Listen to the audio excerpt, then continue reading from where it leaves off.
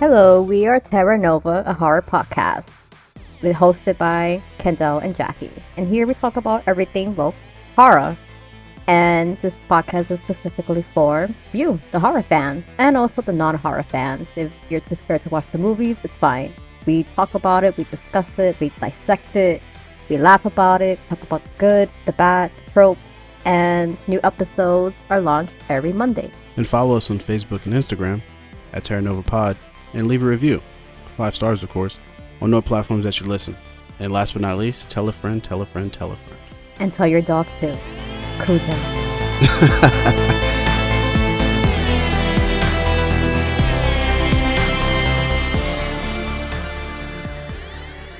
Hello. What's up? You know what? Whatever. You alright? Anyway, Huh? hi. You alright over there? I'm good.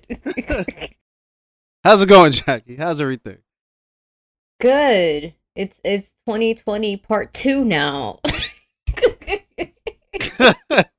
Yeah, that's a good way to put it. I love that. I've been seeing the memes where people were like, "Oh, did you know 2022 is 2022 part 2?" I was like, "Yeah, that was like such a dad joke," but I'm with it. I'll take it. It's been a rough 2 years. I'll take it. Oh God, the way everything's going, it feels like we're like in the final chapter or final chapter part 1. We're just waiting for part 2 now. Like one of them shitty B movies that be like the end is really the beginning. One of those kind of things. Yes. I mean, it definitely feels like we're living in a B-rated horror movie. It's so bad, it's so good. Yeah, it's definitely like kind of a zombie apocalypse minus the zombies, where people are like, I don't get how somebody would make that decision. And you're like, oh, okay, I see it now. I've seen people do it in real life. I know, right? He's like, I've seen this movie before. We're not in a movie. This is real life. Breaking the fourth wall like in Scream. Like, it's all a movie, Sydney. It's all a movie. Like if a zombie apocalypse really happened, I could see people walking up to the zombies like, what are you waiting for? Fucking Julie. Oh, God, I'm done. All right, let I'll go. But yes, we made it. New year. Woo. Yeah, I'm not enthusiastic about it. You can tell Liz, but I'm not. But yes, so this is our State of the Union horror episode where, you know, we're just gonna flesh out things we liked, things we didn't like, things we want to look forward to in the new year in terms of horror, because horror always evolves every year, every decade, something new every time, which that's why I love horror so much. And this time around, we have a guest, a mutual guest from Samara, who's we've had on the show like twice, and nothing but love for her because she's amazing and funny as hell. And yeah, it was like, I want to introduce to my friend, and I'm like, oh, what friend? And she was like, he likes horror just as much I do, and I'm like, really? So yes, we give the floor to Jojo. Hello. It's lovely to be here in this fetch evening talking about horror. Welcome, man. How's it going? I like how you turned on your Prince voice. How's everything? Everything's good. Everything's good. I feel so fetch right now. Lovely to be so fetch. Oh, you trying to make fetch happen? We gonna do that now? You going back to Mean Girls? I mean, come on. You can't escape the fetch, man. True. Yes. It's lovely to be here. Listen, Wednesdays we wear all black and we're hexing people. Okay, that's what we're doing on Wednesdays. I wear black every day. Let's go. Fair enough. I'll take it. I'll sit at that table. Before we get into it, chop it up, Jojo, tell everybody about yourself. All right. I'm the freshly young age of 21, about to be 22 in February 8th of 2000. During that span of time, I've been in a music high school, Celia Cruz Monk's High School of Music. Gotta represent. I've been doing music all my life. I love horror all my life, ever since the age of 5. Michael Jackson's Thriller physically scarred me for life. I could not watch that werewolf transformation sequence during that pastime. I do now, and I respect it for what it is. Plus, I love my boy Mike. Yeah. Can't disrespect. What else have I been doing? I'm a teaching artist for the nonprofit organization Opening Act. That's where I've met through Samara, and where it led me to your guys' podcast, which is so happy, so happy, so happy. Um, so yeah. What have I been doing? I play clarinet. I sang in choir for 3 to 4 years. Um, Mm-hmm. so I got the praising the Lord, and gotta praise it. And Legit. yeah. My taste in horror has been pretty unique, but I do love. Yeah, I want to hear about that. Tell us about your taste in horror, because I know that's how the connection kind of started with you and Samara in that particular space. So I want to hear about that. What is like your taste of Okay. horror? Okay. So I know my first taste in horror was thriller. Me actually getting scared on horror has to start with the remake of, what do you call it? The remake of The Grudge. I have to say it would start there because I could not sleep. I could not even shower.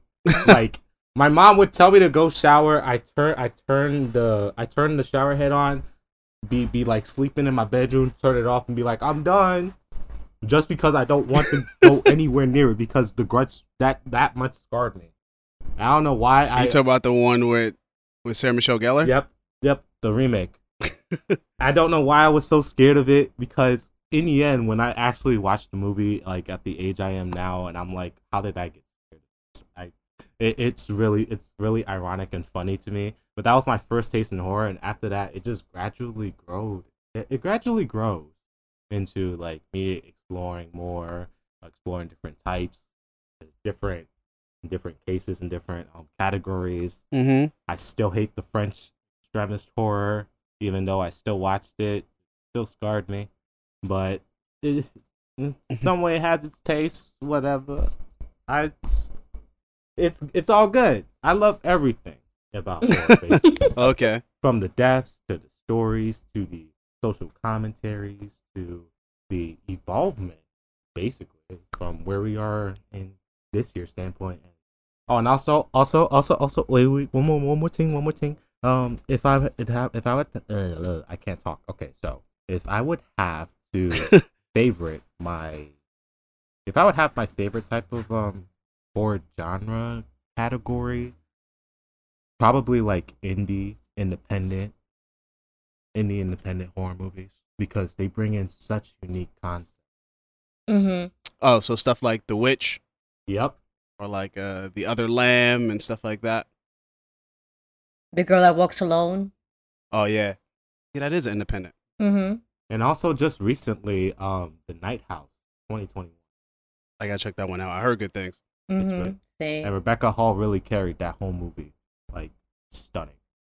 That's the thing that I like having. I love having creators, especially like Samara and of course, you now Jojo, who are into the theatrical side.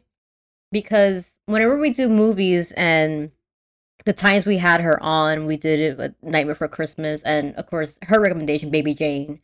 We get a side of the actors' vision of like what's it like acting, what's it like being a method actor, and it's interesting because I feel horror in general always has that space where you could be creative in your own way of how you're gonna be a character. And we've seen so many movies. I mean, one movie that stands out for me, of course, is Malignant from on HBO Max.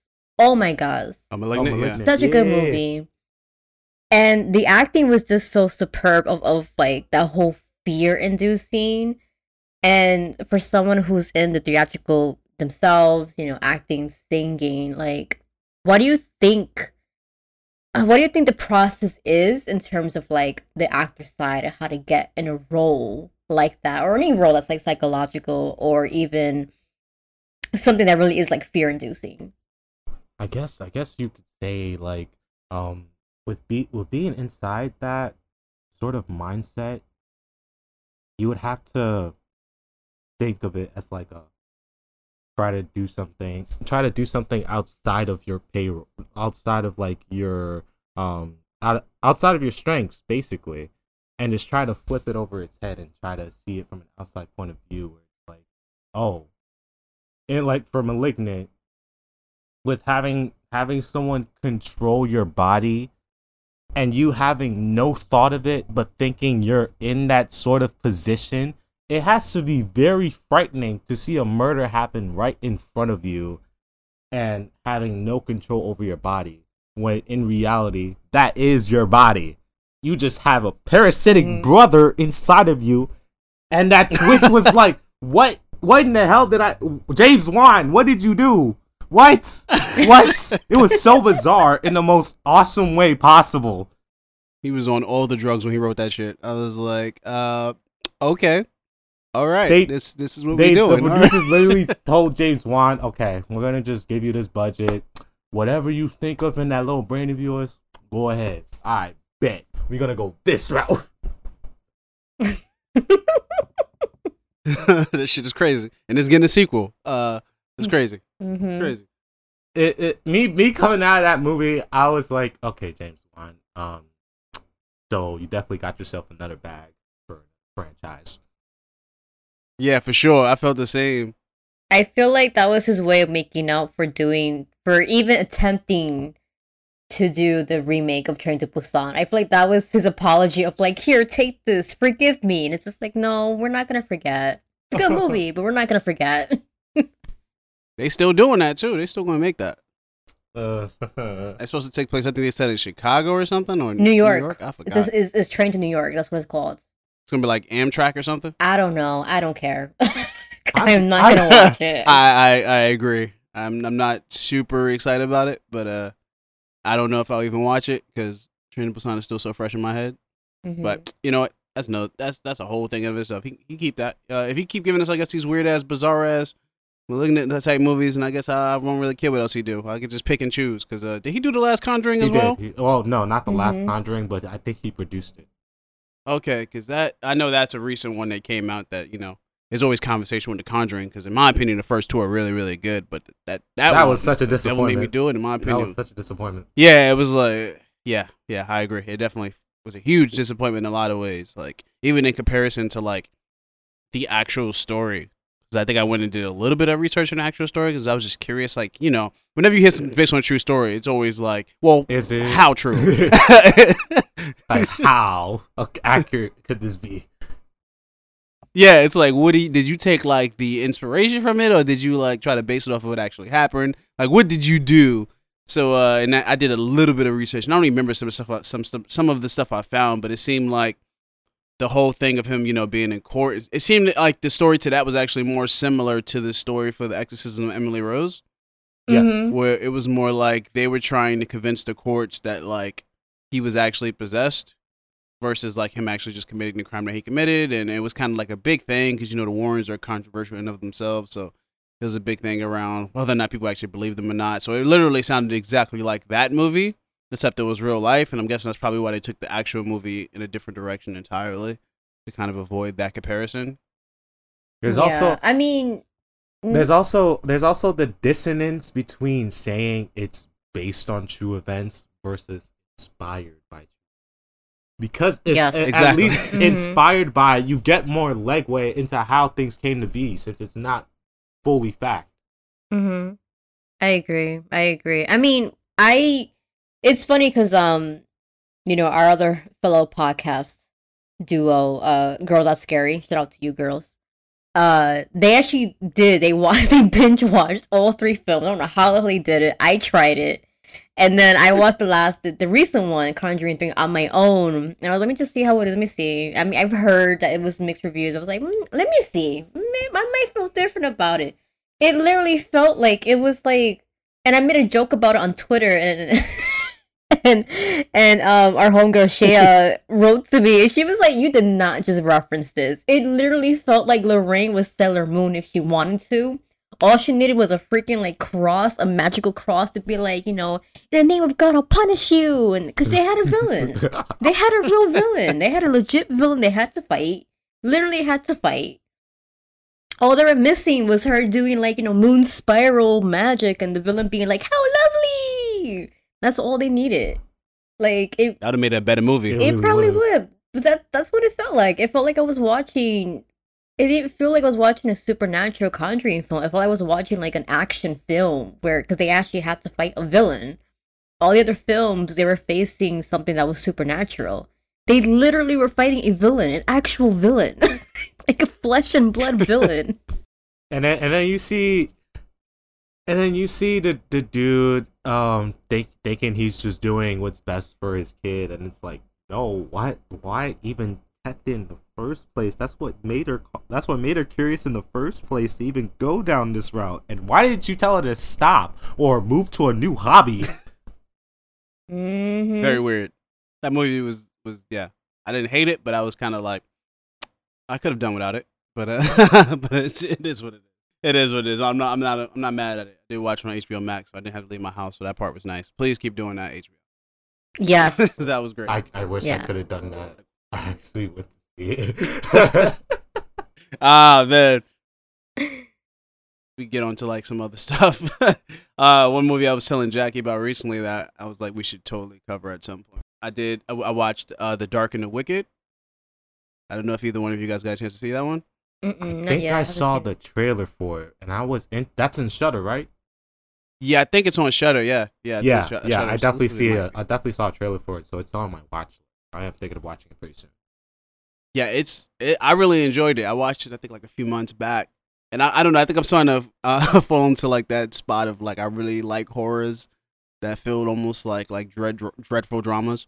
Oh, those are the best. They're like, they're just always so good, right? Like when they just kind of put like a group of people in like certain kind of circumstances that like are kind of supernatural, but also kind of relate to like real life problems and stuff. And like The Dark and the Wicked, I feel like does that really well because it's like, not to spoil it or anything, but like basically, if I had to do like a quick summary of it, it would basically be like this family, this brother and sister are coming home to see their mom and dad on like basically like the farm they grew up in, and like their father is like sick and he may possibly be dying soon, so they kind of want to like be there in his final moments.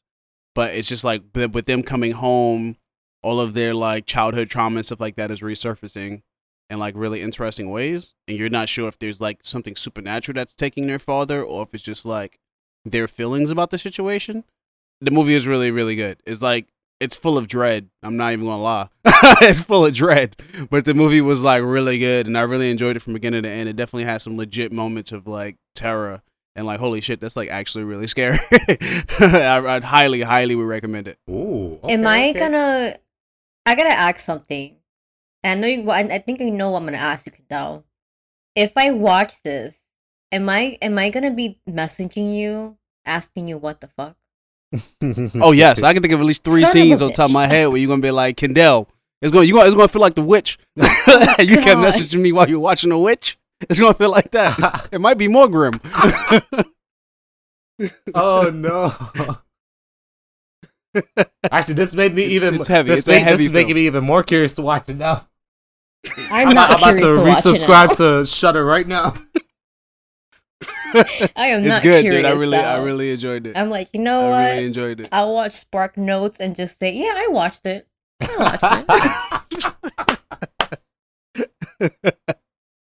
It's good. I really, really enjoyed it. It was definitely one of my favorites of last year. Yeah, and I feel like this year too kind of had it. I mean, we kind of had it in 2020, but I feel with everything that's going on in the world, I feel like 2021 had a theme with certain horror, and that's like the social commentary aspect. And I feel like every horror film that has come out had some sort of social commentary, even if it was like little bit. And I mean, Candyman, the new one. That was I liked it. Some people were just like some people were just like, no, it's really good. And I think the reason why people feel that they didn't enjoy it is because the social commentary aspect where they were just like, oh my god, we know this, we see this. And I remember I mentioned this to you before, Kendall, where it's like, we know when movies are being made if it's for us or if it's for a white audience. And Candyman kind of felt like it was both, but also felt like it was kind of like for white audiences. So I kind of get what people were getting at. But at the same time, it needs to be done because people are still being ignorant of the reality of the world. You mean Candyman as a whole, or just a recent film? Just a recent film. Okay. Ooh, man. Also, Did you see the recent film, Jojo? that yes, I have seen. I've seen it maybe 3 or 4 times because I was so. My first watch was my first watch. So of course I enjoyed it. And then it went to my second watch. Then I was like, oh, something don't add up. Third watch. Okay, something really don't add up here. And I could understand how some people would also say that it doesn't tie to the rules that was established in the first Candyman in 1992. That of which I could see both. I could see one way, and I could play devil's advocate and look at it another way. With the first one being like Candyman doesn't kill just racist cops and stuff like that, and at the other way, it's a retelling of the film, and more specifically, the Legend of Candyman, where it's like we're trying to reshape it and reform it into our black pain and truth, into what we have suffered over this country for the past 400 years, and with the first one being Daniel Robitaille. So you could see it one way, or you could look at it another and try to find that common ground. But either way, this is a different take from what was established in the first movie. So I would kind of see it as sort of like, I enjoyed it for being more expressive about the trauma that we have to go through, and it's very overtly, it's very in your nose about it. We can admit that it's very in your nose about the social commentary about it. For sure. But yeah, but the ending could have been a little bit more, maybe like 10 minutes plus, because it was definitely rushed, and that's where it kind of lost me. Yeah. Yeah. Nah, I hear you. And we would definitely, of course, do the original at some point, or even that one. The one is fine. Candyman. I love Candyman. Tony Todd's that dude. So we'll definitely do it at some point. But yeah, no, I like the movie. I saw it with Jackie. So we joked. I remember I think a few minutes into the movie, I leaned over to her and I was like, "See, I told you Candyman was a black story," because people used to always try to take the original, because that was always one of the biggest criticisms of the original, was that it wasn't a black story. But I'm like, how can you say that just because his lover was white? Like, that doesn't mean the story isn't black. If anything, it made it more so a black story. He was killed because his lover was white. Like, it's a black story. The original film did not focus heavily on that aspect of it, but it mentioned that. And then even if, like I said, I know we're gonna do it at some point, so I can go hard with it. But like, it felt, the recent film definitely felt like a good tie-in. It felt like it grew the legend of what the character was, which I thought was really interesting. It grew in a unique way. I don't think it definitely wasn't just he killed just racist people, because he killed everyone in that movie who called his name, which has always been the rules. If you call him, he'll kill you. He don't show up and be like, "It was you." Exactly. Like, he just murk everybody. So it didn't really change that there. If you want to view it that way, that's a you thing, but that he's always killed everybody who's called him. That's just always been the rule. It's never been like, if you white, don't call him, or if you black, you could call him. Like, that's never been the rule with Candyman. It's always been he'll kill whoever calls him. So simple as that. But I'll leave it for a deeper discussion, because we're gonna cover that at some point. And that movie, I did have some things I like about it, and I got more thoughts. But yeah, I swear, if you bring me in for a Candyman podcast, that's literally all I'm gonna talk about, because I have so many thoughts about it. And coming from a young age and having to learn all of this very early, I have a very innovative mindset about what I think about Candyman. Oh, I'll take it. We might have to bring you off for that. Yeah, we might have to set it up then. Right after this episode, we have to set it up then. All right, bet. But yeah, and the response of like Nia DaCosta, I think, did an amazing job with the remake. I just gotta say that, like, she did an incredible job with it. The way she took the story, it was just a response where it kind of made me feel that way, where it's just like, well, is this? And when I say, like, is this a movie for us or white audiences, I mean, like, is this a lesson for them? Because this is something we already know. We know this already. We've experienced it. We know it. We see it all the damn time. We know this already. So then that's how I mentioned. That's why I mentioned like, is it for us or for what audiences? And then you see Yeah, it's an people. important question. Yeah, you see people responding it in that same similar way, where they're like, we don't want to see this. We see this all the time, every day. Why they keep showing us this? Why is it this? Why is that?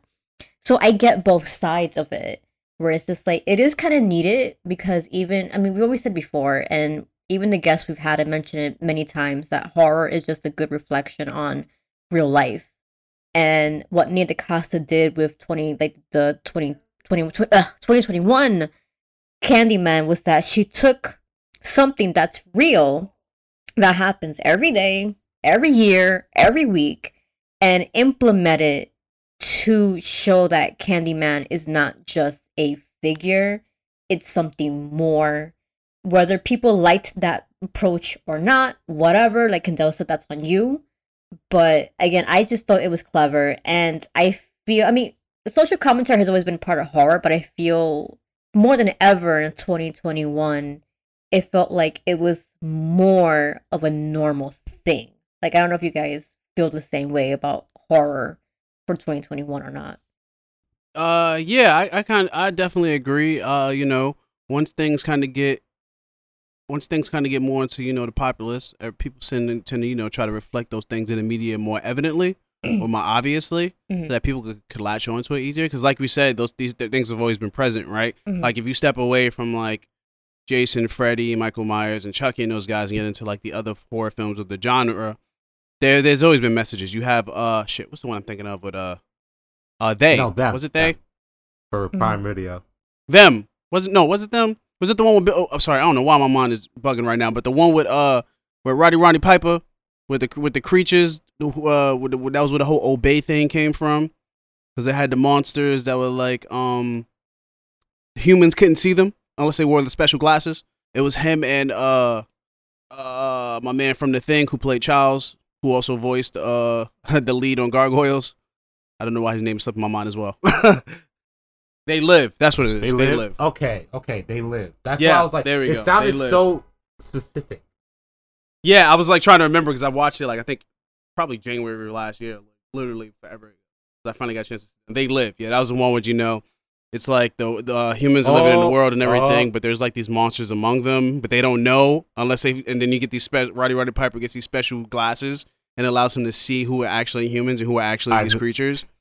And then he tried to like stop them because they basically ruled the world already, but he tried to stop them. That movie was all, and I think that was a John Carpenter film. Yes, that movie was all social commentary. The whole movie was like literally about social commentary. It had a criticism of marketing. It had a criticism of how our social norms in terms of even reproduction and the things that we just do because society always tells you to do. That movie came out in like '88 or something, and that's like entirely social commentary. So these things have always existed in the genre. Is just, yeah, I think it's becoming more obvious now, and for certain themes, I say are more obvious now, so that people kind of go, oh yeah, I know that, and like Candyman was a good example of that. There was a lot of Resident Evil, of course, was a good example of that stuff. Yeah, I do agree. Like even a film I saw during the summer, what is it? Caveat. And that's on Netflix. I think it's Caveat or Cadavere. It was. I think I know what you're talking about. Yeah, it was some film about how it's like, imagine. Not, I don't want to say Hunger Games, but it felt like Squid Games in a sense. But they're not doing kind of like Squid Games, but it evolved around this whole utopia world where the rich rule one side, the poor rules the other side, and the poor is invited to get this free dinner, but the twist is that they have to act as if it's a show. So you're acting, and people don't realize that it's all a show, but it's a show with a twist where people are dying and being killed off, and it has a bit of cannibalism in it too. But the social commentary of it is that when you're so poor and helpless and desperate, what are you willing to do to get out of it? What are the steps that you're willing to push to get out of it? Are you willing to sacrifice yourself, sacrifice others? Or are you willing to break the cycle? And I feel more, especially like in our culture, I gotta check that out. It's really good film. And I feel like for our culture, because Jojo, you mentioned how you're also Honduras, yes. right? I'm Honduran. I feel like, especially for us, for like Latino community, we have this whole thing of like the vicious generational cycle, generational trauma, and what are you willing to do to break it? And besides, Candyman showing their social commentary, even Malik then also kind of did some sort of social commentary about that, and then of course Caveat. I feel that also became a norm of the whole like breaking like generational trauma, and that kind of reminds me of Old Ways, which is a Mexican film about tradition and a ghost story, and it's so good. And it also kind of reminds me of that of breaking generational trauma and the representation of that in film, especially horror. And another example is Blood Quantum and the other films we did for Native American Month, where we're seeing that in real time, what that looks like. Moving forward, I want to see more of that in 2022. When can we get more of that? How can we get more of that? And it's like, it's exciting to see that. And I definitely want to see more of that,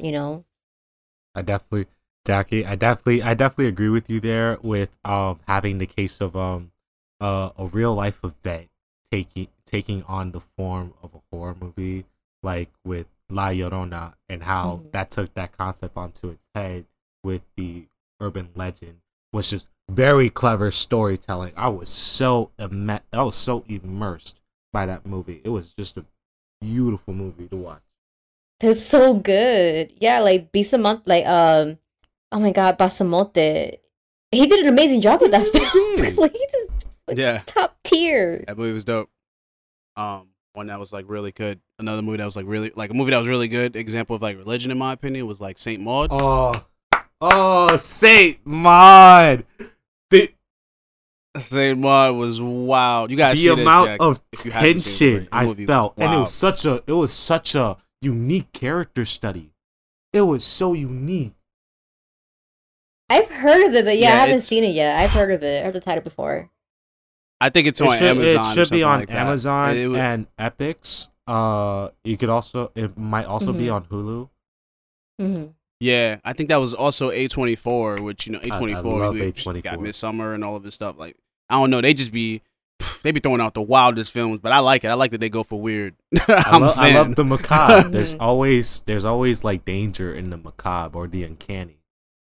Yeah, it's like they do it up. Saint Maud was really interesting. Like it is basically like in short, I would say it's basically like it's about this woman who's like seems to kind of call her born again. I guess I don't know if that's the exact term you would use, born again Christian, and she's like basically works as like a caretaker for people and stuff like that, but she just has like very very strict religious beliefs, and it's just like the film kind of shows you how it just touches every part of her life in really interesting ways, and it's like you kind of watch her melt down, but also it's a lot. I would just say it's really intense. Like throughout the movie, I was just like, I kind of feel a little bit uncomfortable like that, and I really feel that way watching a horror film. But it's so tense.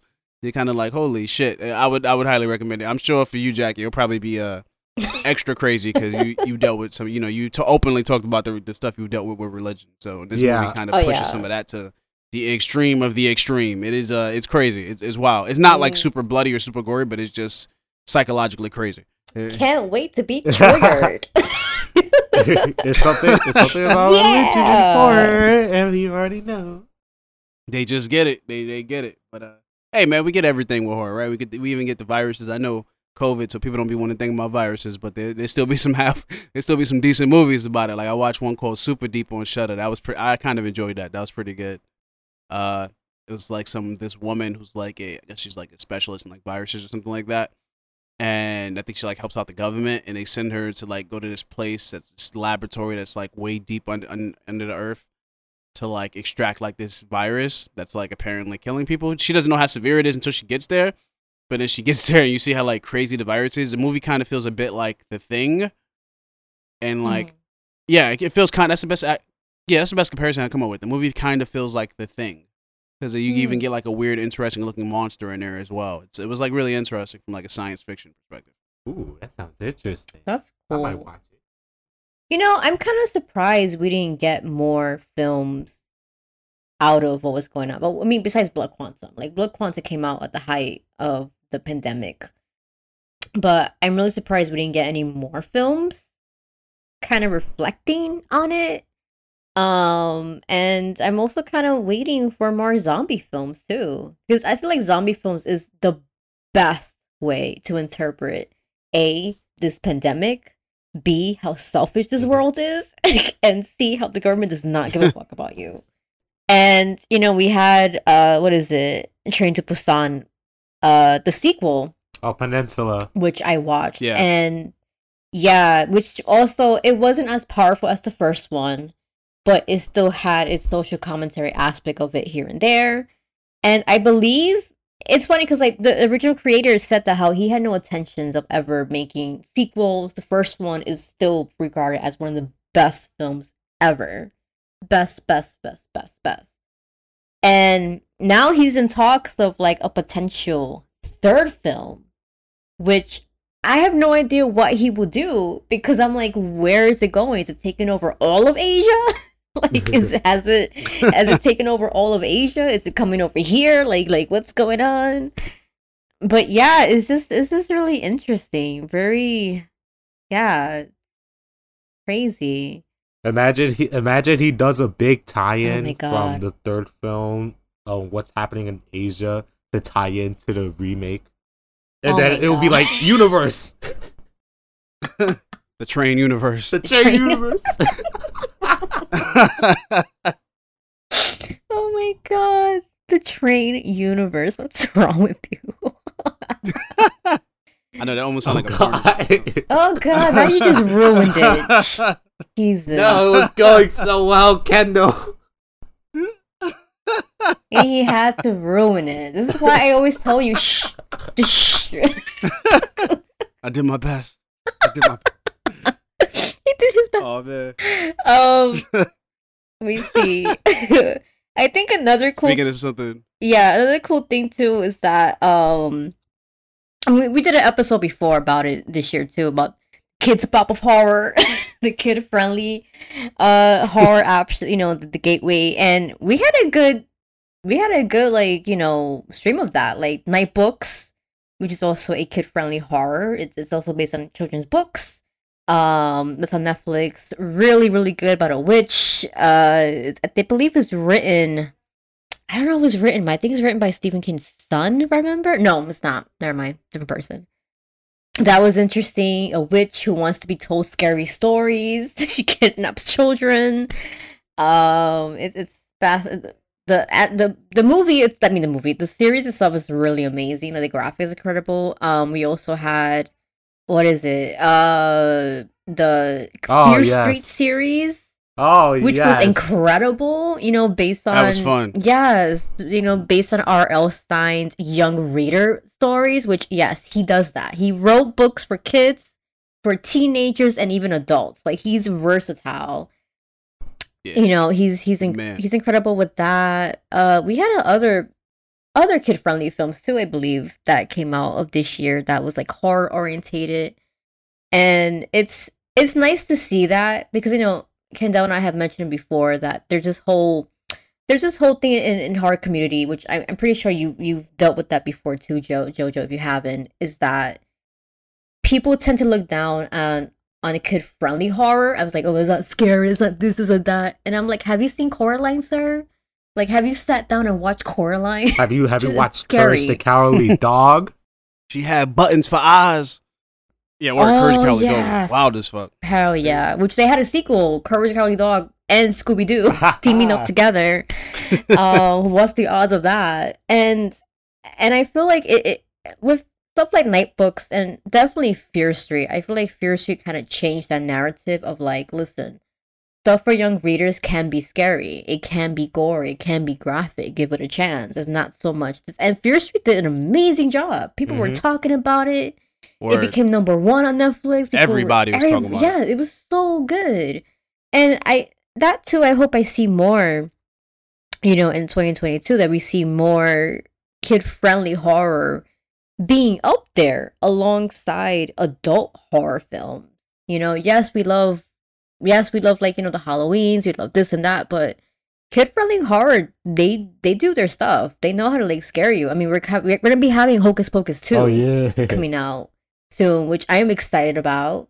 And that too has its own like horror elements of it. I mean, I'm sure someone's like, "This is not horror. It's horror not for you, but it's horror for your 5-year-old kid, maybe." um, but it's horror, and that's something too. I definitely hope eventually gets like shut down. Of that whole like, well, kid friendly horror isn't horror. Like, it is horror. You know, like, what do you guys think about that? Definitely horror is horror for their standards because they're growing up and they still don't know what the world looks like.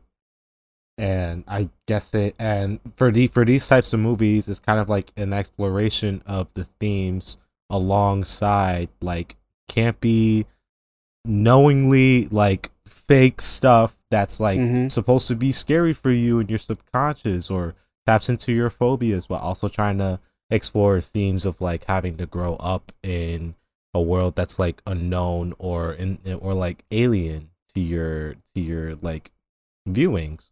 So you could definitely learn a lot about that while still being scared. Like, there's a good formula that's being formulated. That's good.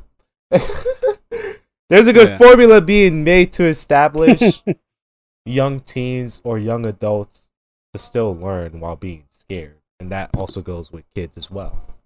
Mm-hmm. Facts. So true. And yeah, I'm so happy you brought up Fear Street. Fear Street was so fun. It was like so good. R.L. Stine is like one of my favorites. He's just that dude. Like, I remember I had to write a paper about like my favorite author when I was in like the 7th grade, and I put R.L. Stine. Like, my teacher was like, "Really?" And I was like, "Yes, I love R.L. Stine." Like, the Goosebumps books were such a big part of my childhood. The series was such a big part of my childhood. And for him to like, he's resurfaced in my life several times. It's really interesting. Like, he did Goosebumps when I was like 8 years old, and I read all the books. I used to go to the library just to read those books. And then, of course, we had a TV show. And then he even had like a few movies. They did have some Goosebumps movies back when they knew they can get people to watch TV Saturday night. They put a few random Goosebumps movies on Saturday night. Then later on, I think this was like almost 10 years ago at this point, he had a different series on Netflix called like R.L. Stine's Horror Hour or something like that. The Haunting Hour. That was my favorite. Yeah, the Haunting Hour. That actually scared me more than Goosebumps themselves, bro. Yeah, that was dope. The Haunting Hour was really cool. It was like similar vibe of Goosebumps of like younger adult, but like a little bit more scary than Goosebumps. Because he definitely had a story about how this doll stole this girl's soul. Scared. That shit was really wild. Like, that shit was wild. And then like now for R.L. Stine to then resurface in my life with this Fear Street stuff, I just have to give the dude a shout out, man. Like, I don't know if he'll ever hear this, but I just love everything the man done. R.L. Stine has been like one of the least problematic white dudes in existence.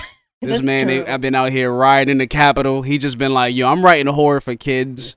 And that's it. That's my bag. Like, he ain't out here doing nothing crazy. You don't see him on TikTok doing backflips. My man just like, I'm in my bag with this horror. And y'all gonna like it every time I resurface. And I'm happy to hear he pops up every time he does. That man has been a huge part of my life. I love how consistent he's been with that. And knowing that his books would literally be resurfacing for new ages and new generations to come through. And to have some type of work like that, I could understand his reasonings ahead forward.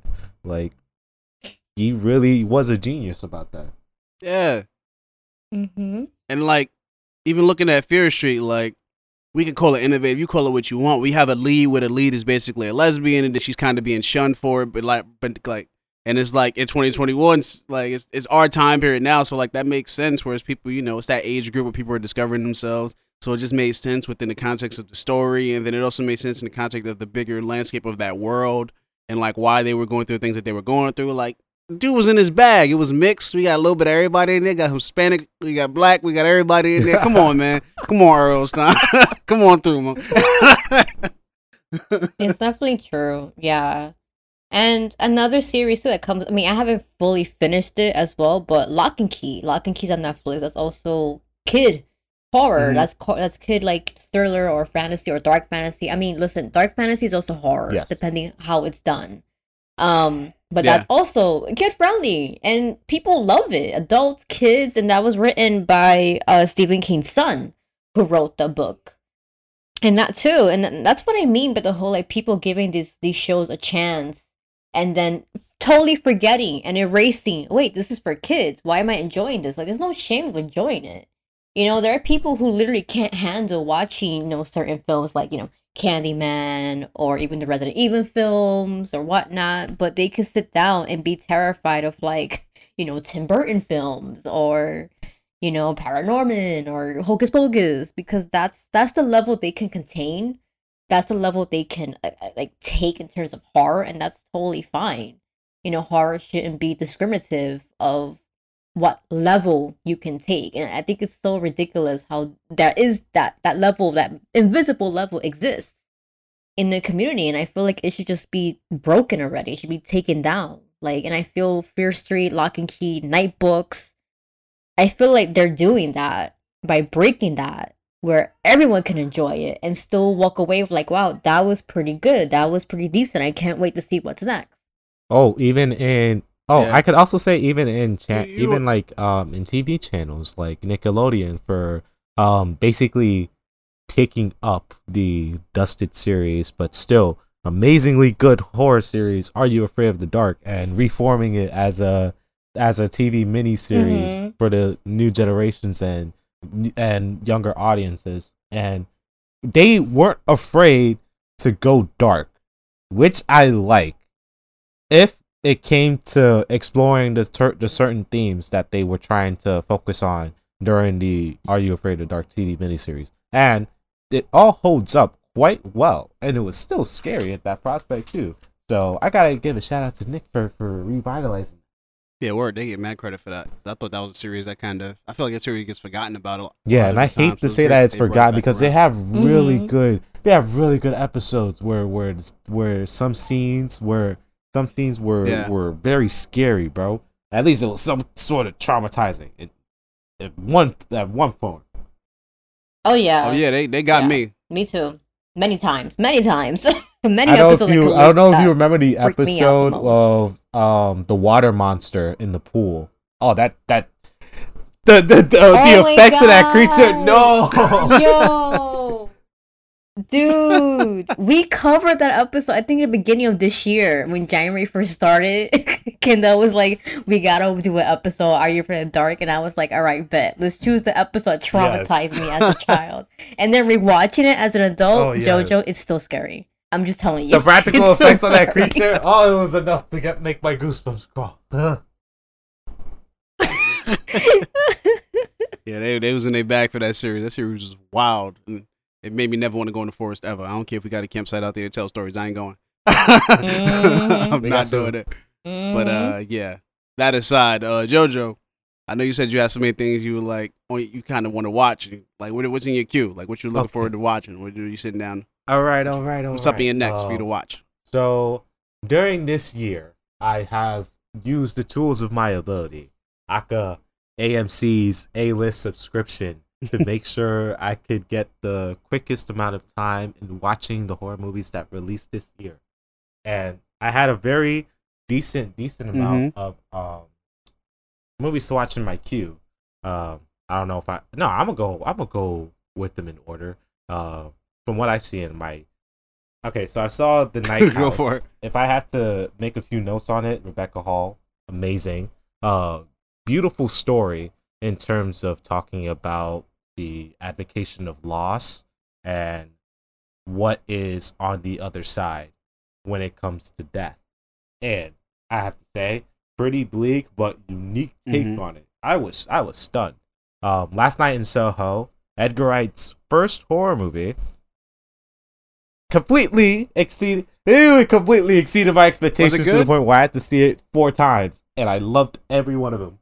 And of course, the music. Oh, wow. I have to steal his records or something because he's a disgrace to music because he has really good taste in music. So I need to talk with him about his records.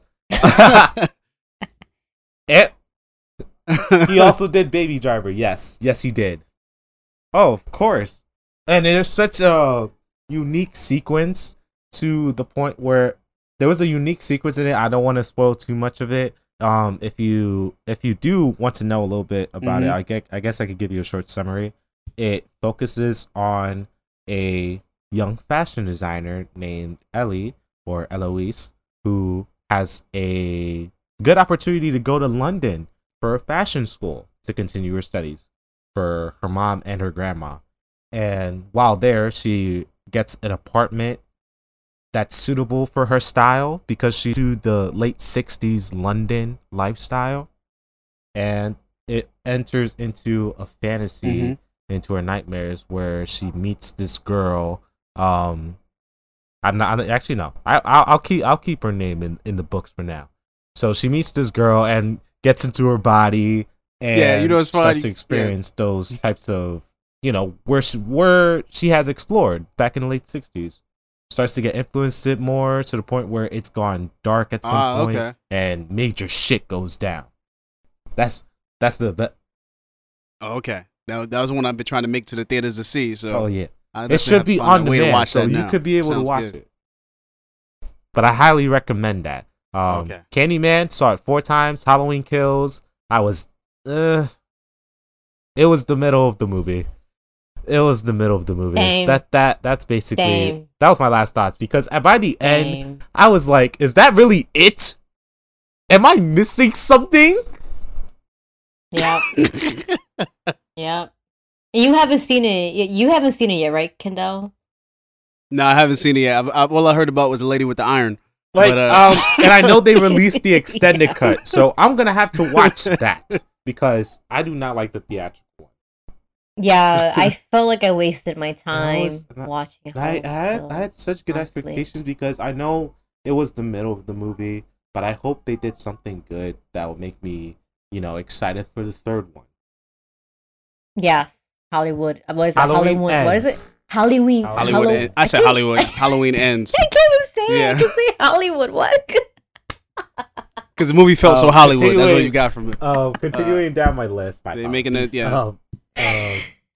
Continuing my list. That's all right. I already mentioned Candyman, but of course we're gonna get into that at a different time since I'm pretty sure I said my pieces before I continue on more. Malignant, very good in the theater. Such a bizarre scene. I mean, it was like a. If I had to make a note of it, it was like campy, but also trying to take itself too seriously. But I managed to find the mix that I found a good medium into it, especially when it came to the twist where it's like, okay, I'll take this bizarre horror movie as it is, bizarre, but I loved it. Beautiful. Yeah, I got a lot of laughs out of that one. I watched that one at home as well on HBO Max, and I laughed my ass off. Horror movies in general sometimes can just make you laugh because the way people react to stuff. But yeah, a few people in that movie I did recognize. That movie gave me definitely some laughs because you're right. In some parts I wasn't sure if they were trying to be serious or if they were trying to be funny. It's but time to cut out the cancer. That was my favorite movie. That was my favorite moment right there. It was time to cut out the cancer. Okay, cool. I was so sold in right there. To continue down, Spiral from the Book of Saw. This one was also kind of a meh because I could understand Chris Rock's reasoning. That's what I heard. I've listened to his interviews and stuff where he kind of wants to take a more funnier approach. In some ways, other ways could have been, retweaked a little bit better. But it's a Saw movie. It's drama. A Quiet Place Part 2. I would say it met my expectations, but I expected a little bit more from it. But the choices that the characters made, I could not stand by it. Yeah, and I agree. I saw that in theaters. That was okay. Like the first one was really good, which I also watched last year for the first time. Actually, like a month or two before the new one came out, I saw it, and I was like, "Oh, that was really, really." The first one's a really, really good, solid film. The second one, yeah, I kind of felt the same. I was like, "This is okay." It definitely fell into a few traps of like killing the token character. I'm like, yo, y'all introduced his brother for 5 minutes. Exactly. You gotta die. Like I was like, like what the fuck? I'm never excited for movies to do that. Like if you're gonna kill the character, I don't care that you kill black people in your movies. I really don't. But if you introduce them and then 5 minutes later they die, it's like, why'd you introduce them? What was the point? It was like my family. Keep going. They're probably already gone. Really, really weird. But yeah, I thought that movie was alright. It was okay. I could have expected better, but it's at least it was an end to the families at least. So I could say that. In the I guess, Earth, it's a very good, like, how do I want to describe it? It's like it's mostly like a psychedelic horror film because there were some sequences where it had those kaleidoscope effects. So it's something to really make you feel tense, unnerved, and confused. Because that's how I was by the end of the movie. But I do think it deserves more watches. It's on Hulu if you want to watch it, but it's a definite recommend. I highly recommend that. What's next? I saw The Unholy because I heard Jeffrey Dean Morgan is it. Yeah, Jeffrey Dean Morgan is in it, and I gotta watch Negan play a horror role at least once. He kind of did good for the story arc in that movie, and in terms of his character. Everything else left a lot to be desired. If they only had like one good scare in, and that's probably it for the rest of the movie. The Fear Street trilogy, I already said my piece on that. Mwah. I still think the second movie is better. The second one is better than all three. I'm just gonna throw that out there. The second one at the campsite. Yep. That one was pretty dope. The second one will be my favorite. It's something about campsites and horror movies. I tell you, it just works. And plus, we have such a nostalgic take on it, like Friday the 13th, Sleepaway Camp. Yeah. So of course we're gonna be recognized about it. Oh, what's next? That's dope, man. I gotta. Yeah, give us one more. Give us one more. You got coming up. Actually, no. I still got a few more. Okay, I'll do a rapid run. Conjuring 3, Chucky, the TV series I'm watching right now. I still haven't finished it, but it is really good. The Invisible Man, I loved it. Pretty good story. To 10, very good body horror movie. Tame, very good to your expectations, Kendall, for the way you watch movies. So I highly recommend you that to 10. Freaky, I just recently watched it a few hours ago. Loved it. And the last one, Freaky was fine. I liked it for its campiness. And Vince Vaughn. Yeah, that was hilarious. And the last one I'm gonna talk about is Willy's Wonderland, where it's a horror movie that was kind of like take inspirations from a short horror film based on the same name, and putting like a Five Nights at Freddy's real life action animatronic take into it.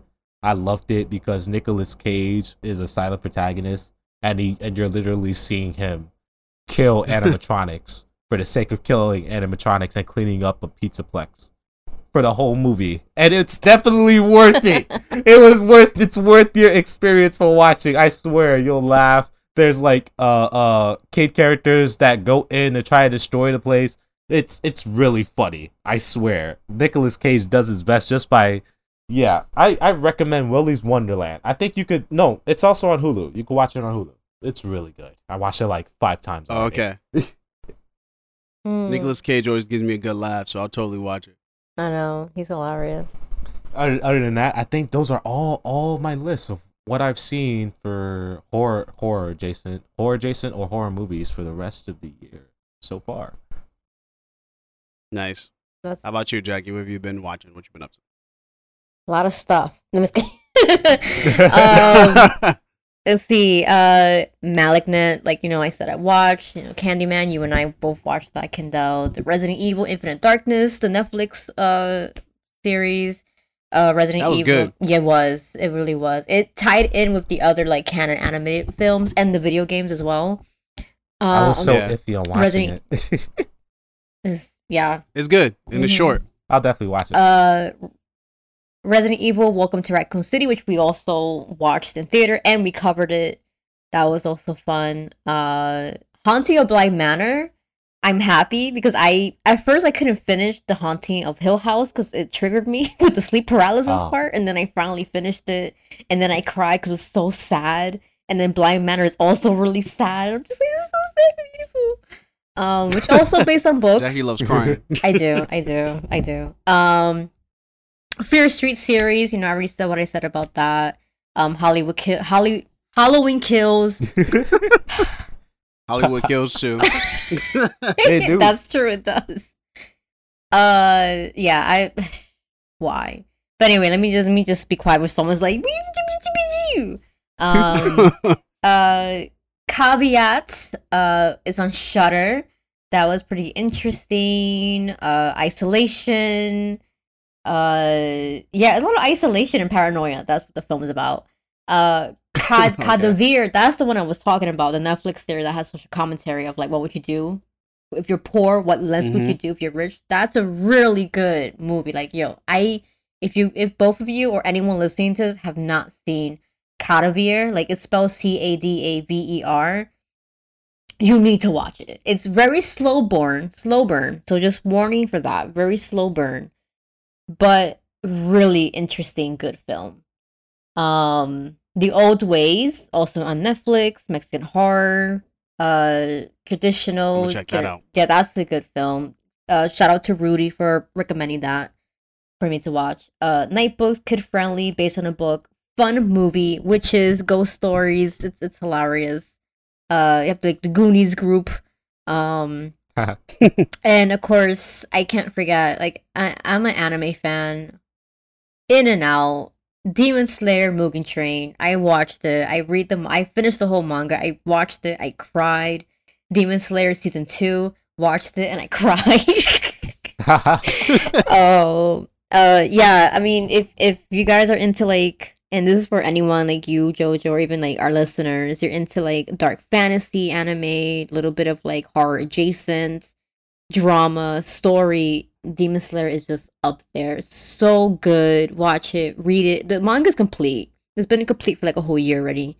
But so good. Highly recommended. Like, oh my god, so good. I did see a few episodes of Demon Slayer. Out of like just for the sake of watching it on Netflix. I do want to continue watching it though, because I did hear it's really good. I want to see where the story unfolds.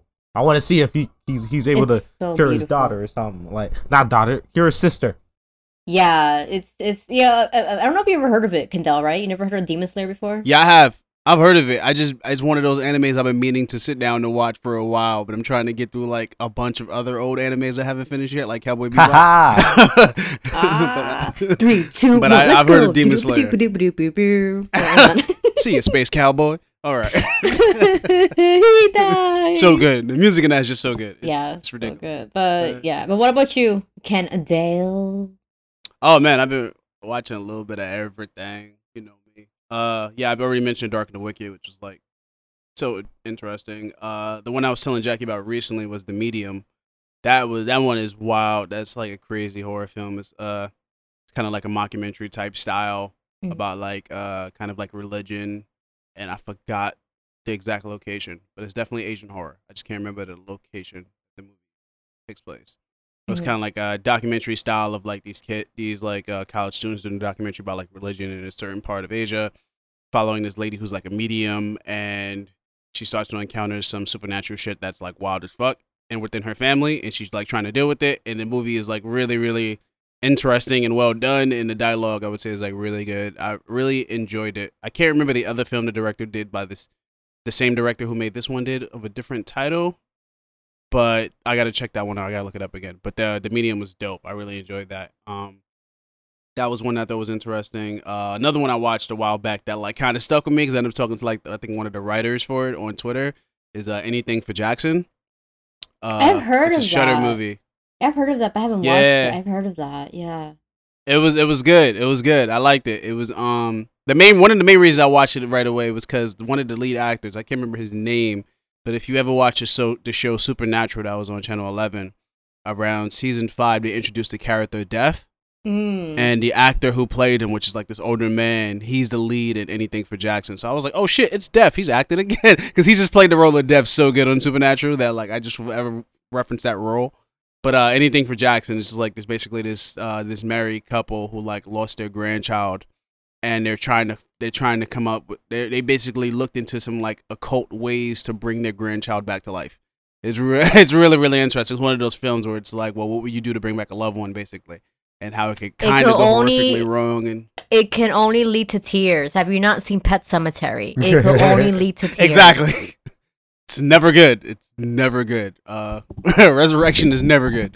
But that movie was really interesting and definitely got me with quite a few jump scares and just like unique sequences because a lot of the film takes place in like one location, which is their house. But it's like really, really interesting some of the shit that you see and that they do in that movie. I really enjoyed it overall. So yeah, those are some of the main ones I was watching, and then some of the stuff I saw with Jackie was. I've been like, I have Shudder, so at least once a month I try to find one thing on Shudder to watch, just to like keep my subscription. Because Shudder has a lot of good stuff. I got something. I just remember I recently watched the Advent Calendar, also Shudder exclusive, because people on Twitter, have been talking about the Advent Calendar. Oh my god, foreign film, horror film, great Christmas horror film. It is so good. Also, Christmas horror. Yes, and also a good social commentary film. So that's another recommendation for you guys if you have not seen it. The Advent Calendar, so good. Shout out to horror community on Twitter, man. Because if it wasn't for you guys, I would have not seen it. So shout out to you, horror. I love Twitter for that. Oh yeah, the same director that did The Medium also did Shudder. That was his first film. Yes, that was the other film he did. Yeah. There we go. I came across that when I was looking at it. And I remember, Kendall, I asked you, like, did you finish it? And you were like, yeah. And I was like, okay, I fell asleep. I didn't get a chance to watch it, but I'm definitely going to watch it. So I could be like, what the fuck, Kendall? Good. What the fuck? So It's good. It's good. I highly recommend it. I'd be like I told you, I'd be living on Shudder. Every once in a while, I'd be stumbling upon gems. All right, let's do this. Superhost was another interesting one that I watched. That one was really fun. It was like a slasher film, but it was like interesting. It's basically like this couple that does like do like online reviews. Like basically like a YouTuber or something like that. They do like they stay at places kind of like, through like kind of like Airbnb. They'll stay at a place, and then do like reviews of them on their YouTube channel and shit. And then they like go to stay at this one place, and like the host just seems really weird, but they're not quite sure why. And you kind of find out throughout the film, and like it's just weird because like the lady who kind of plays the villain, kind of like the actress, she just really switches really well between like being really nice and then really crazy. So it's like a really interesting film. I really enjoyed that. Like really fun, but was kind of crazy in a sense of like it being a slasher, and as crazy as those tend to be. But yeah, those are some of the main ones I've been watching. And Pedagore, I don't think I told Jackie about this one, but I know this would ruin her life because in Pedagore it's fucking wild. It's Asian horror, but that movie is fucking crazy. And yeah, that's really all I can say without explaining how crazy it is. So I'm gonna just leave that at that. This is cold. This is a cold word that Kendall says where it's like, it's fucking crazy, I can't tell you about. That's code for like, it's gonna ruin your life, Jackie. That's what it's code for. If you ain't seen in Pedagore, oh boy. Like some of the visuals in that, holy shit. I was like, damn, I gotta reevaluate why I like this genre sometimes. Yeah. Because it'd be some shit. Yeah. Half the films we watch and sometimes cover, half of it is because of I could understand that. I mean, so, I like Jackie, I told you about Titane. Kendall, I feel like that's up your alley. It's a French body horror. So I'm gonna watch that ASAP. If I have to say the summary, I'm gonna have to say yeah. Good. Nah, don't even tell me. I'm gonna go watch it. I might as well just leave you at turkey. That. You'll have a good time. No, you won't. You'll have a good time. Like, yeah, you have a good time. No, you won't. Yes, you will. I guess before we get out of here, you guys got like 1 or 2 movies you're looking forward to this year? I know everybody hyped for Scream. I don't know if either one of you are hyped for those because you know how that goes. Leave Sydney alone. We can start with the Leave Sydney alone. Oh yeah, Jojo, go ahead. Yeah, you go about first, Scream. That's like, I am very good that it's coming back. Sure, yes. What I'm not good is that it's a January release. And we both know how January is to horror movies, so that's leaving me up in the air about it. Not good. Because remember when The Grudge came out? At least when The Grudge was promoted in January, and then January came and it was like dog turkey. That's where I'm like up in the air with Scream, but I'm really hoping it doesn't come that way because Lord help me, they better respect Wes Craven and the craft that he has established. But I'm still excited about that. The next horror movie I'm kind of looking forward to for 2022, The Black Phone, because Ethan Hawke looks very interesting in this, and I'm very curious about its like premise too. Also, it was written by Stephen King's son, so There you go. Oh, Oh okay. yeah, Based I on the heard. book. I heard it is very close to the source material. Okay. Based off some research that I have and some viewing, it's very close to it. I want to read it actually. Mm-hmm. Yeah, I saw the trail, like some of the trailer when I got what we saw. But I was like, oh, this looks interesting. I like the if I have mask to that he's say wearing. It another looks, one, it looks like, interesting. probably an extra, probably the remake of Firestarter, because I've been meaning to watch the original one with Drew Barrymore, but while this came out, and also the new Jordan Peele film Nope, because that sounds very. It sounds so weird and so interesting and so up his level, and plus the casting choices around it, it's very specific. Palmer. Yeah, Daniel Kaluuya, Kiki Palmer, Yeah. and Stephen Yeun. That's I that's still a very can't. sound like an all-star I cast. still right can't understand what the poster means. What does it mean? there. Yeah, word. It's just a cloud floating over like a town. How about you, Jackie? Definitely looking forward to Hocus Pocus 2. Of course, Jordan Peele's Nope. I mean, I feel like anything he does is like top tier. So good. And then Exactly. you have Stephen Young. Stephen Young is so cool. What else? The Black Phone. I'm interested in watching, but I feel like it's really gonna freak me out. And let me see. Kind of interested in Orphan: The First Kill, which is like a sequel to the first Orphan. That's gonna be interesting. It's a prequel, right? I don't know, cause Or is it a I think sequel? it's a sequel because I think Esther, she's returning, but I don't know. I think I have to do some major magic tricks with her because the actress who plays Yeah. Esther, she is a full grown adult now. Like she's growing. Even when she was doing the Orphan, she was developing, and they had to tape her boobs so she'll look like a child. And because she was pretty much fully developed. But yeah, I'm kind of interested in watching Scream to see what they do. It feels like they're going back to the first film, doing shout out. It's like new, Sydney and her Scooby-Doo gang are now trying to find out why a new group is being terrorized by Ghostface. But at the same time, I feel like I feel like that dude who's like leave Britney alone. I'm like, leave Sydney alone. Like I feel like putting on a banner, taking it, and be like, leave Sydney alone, leave her alone. Cause I mean, come on, leave Sydney alone. Literally, let her rest. Now. She really can't. For real, like, God, leave her alone. I feel the same way about Hollywood. Hollywood. Halloween. Halloween. Not once, I but don't know what's twice. going on Hello. with me. I feel the same way about Halloween Ends. I don't know how to feel about the so-called final chapter. I bet she's not even gonna be a final chapter because Michael Myers gets Probably not. revived like every 3 years, and I'm just like, Motherfucker don't die. he's not. He's supernatural now. He's a force. He's just Halloween like, Ends is supposed to done, happen man. I'm tired. 3 years after Tired. Kills. So it's supposed to be like a time jump ahead of it. Leave Laurie Strode alone, okay? Leave her alone. She just wants to be a normal nana with her kids. Leave her alone, okay? And leave Sydney alone. Man. I'm tired. Considering half the things Michael Myers done, I'm surprised every town isn't May armed to the I teeth on just Halloween. say like one quick For real. like small mini theory? I don't even think Michael Myers was going after Go for Laurie Strode in like the first reboot of Halloween to begin with. Has anyone ever thought of that? Because the doctor literally just drove Michael to her home just to see what happened. You talking about in the 2018 one, or you mean That's the true. original? in the original? 2018 one. In the 2018 one.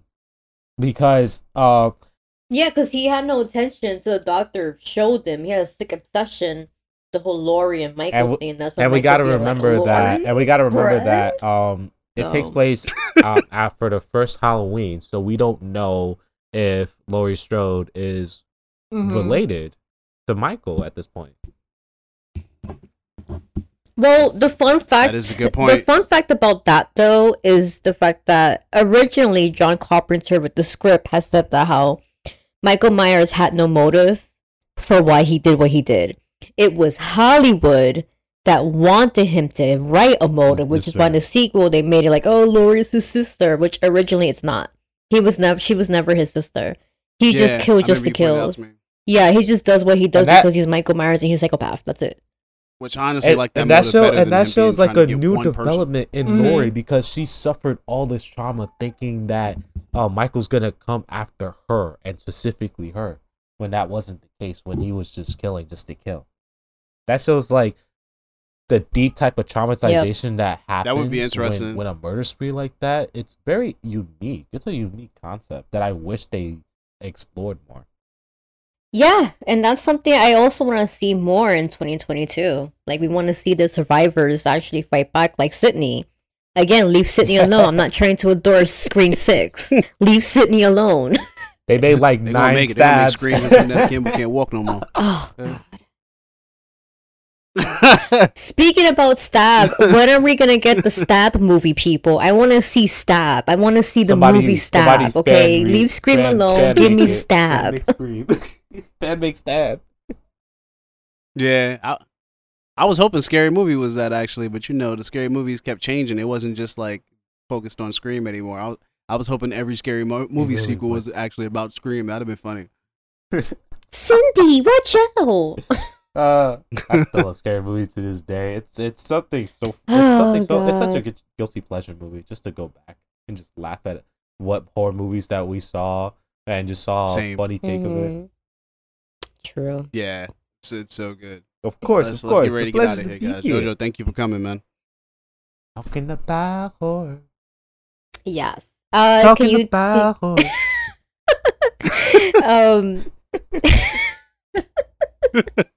you can go ahead and tell our listeners Yes, where they can find I'm really you. prominent in Instagram at JP7222.